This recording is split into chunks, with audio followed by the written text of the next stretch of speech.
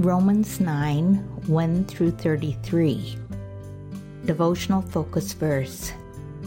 And not only this, but when Rebekah also had conceived by one, even by our father Isaac, for the children being not yet born, neither having done any good or evil, that the purpose of God according to election might stand, not of works, but of him that calleth, it was said unto her, the elder shall serve the younger. Romans 9, 10 through 12. Sibling rivalry in a family with 5 children takes many forms, as my husband and I have learned. In our 5, 3 girls and 2 boys, ongoing banter revolves around the fact that our oldest daughter is adopted. She is fond of teasing her younger brothers and sisters. Mom and Dad chose me. They just had to take what they got when you came along. Today's focus verse speaks of the purpose of God according to election. The Greek word translated election means divine selection or chosen. I will never forget the day we chose our daughter. A couple who had adopted 12 Korean children attended one of our church services, and my husband and I spent some time chatting with them afterward as his parents were living in Korea at the time as missionaries. Since the 2 of us had talked about adopting a Korean child sometime in the future, we also were understandably intrigued when this couple brought their 12 children with them into church. We found that they had been longtime sponsors of a small orphanage in Seoul, South Korea, where children in need of a home were cared for by a foster mother. They casually mentioned that there was one little girl left in the home at that time, a 3-year-old with whom they had a special bond. In fact, she had been named after their own birth daughter, Nina. While several couples had been interested in adopting this little girl, the couple wanted her to be placed in a Christian home. When my husband and I saw little Nina's picture, our hearts were captured in an instant. God opened doors in a miraculous way, confirming to us that adopting Nina was his plan for the 2 of us. 8 months later, our daughter arrived from Korea and entered our home and our hearts. In our text, Paul focused on the thought of election and God's sovereignty. Abraham, the father of the Jewish people, had many sons. Paul illustrated divine sovereignty by pointing to God's plan that the messianic line would come through Abraham's son Isaac and Isaac's younger son Jacob. They were chosen. Why was Isaac selected instead of his older brother Ishmael? Why was Jacob chosen instead of his older brother Esau?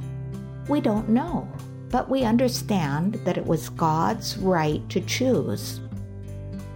At times, we may not understand why God operates the way he does. Situations may come in our lives that do not make sense to us, but God has the right to do what he wishes in order to accomplish his purpose. However, we can be clear about one thing. God has chosen each one of us to be recipients of his salvation. Whether we understand why or not, we have been chosen. Our part is simply to respond with repentance and faith, and then we can enjoy all the blessings that come with being part of God's family. Background information. In chapter 8, Paul had completed his description of how God's righteousness was manifested in Christ and the provision for victory over the power of indwelling sin. However, he seemingly was concerned his readers might conclude that God's plan of justification apart from the law meant that God had rejected the Jews. So in chapter 9, he began a 3-chapter segment explaining Israel's role in God's plan. In brief, chapter 9 deals with election and divine sovereignty. Chapter 10 with rejection and human responsibility, and chapter 11 with restoration and universal blessing. The apostle opened chapter 9 by expressing his grief at the Jews' downfall and concern for his fellow Israelites, verses 1 through 5. His statement in verse 3 that he could wish himself accursed from Christ for my brethren is similar to that of Moses when he offered to have his name blotted out of God's book in order that Israel be saved. See Exodus 32, 30 through 33. In verses 6 through 13, Paul noted that although Israel failed, God's promises did not. He gave an illustration of God's sovereignty by pointing to the patriarch Abraham. God ordained that the messianic line would come through Isaac, the son of promise, rather than through Abraham's eldest son Ishmael, who was the son of the bondwoman Hagar. He made it clear that the true children of God are the children of promise, those who believe in the God of Abraham, not the children of flesh, those who merely descended from Abraham. In verses 14 through 18, the apostle expanded the concept of God's sovereignty, explaining that it was God's right to reward faith and judge unbelief. In verse 17, Paul referred to Exodus 9:16, where God foretold that Pharaoh would be raised up to display his power and declare his name. Paul used a hypothetical question and the example of the potter's right to determine the shape of a clay vessel to show God's sovereign right to make such choices. See verses 19 through 21.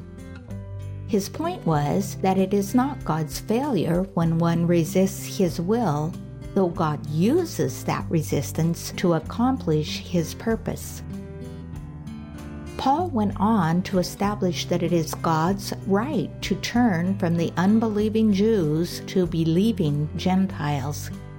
He quoted 2 Old Testament prophets to prove that, as foretold by Hosea, O.C., the children of promise are both Jews and Gentiles rather than Jews only. However, according to Isaiah, only a remnant of Israel would be included. See verses 24 through 29. The apostle concluded in verses 30 through 33 that the Gentiles who had no knowledge of the law had received by faith the righteousness which God imparts. By contrast, although the Jews were recipients of the law, they lacked faith, and therefore Christ became a stumbling stone and rock of offense to them, as foretold by Isaiah. See Isaiah 28:16. Conclusion. Although we may not always understand how and why God works as He does, we can rejoice in the fact that we have been chosen to be a part of His family.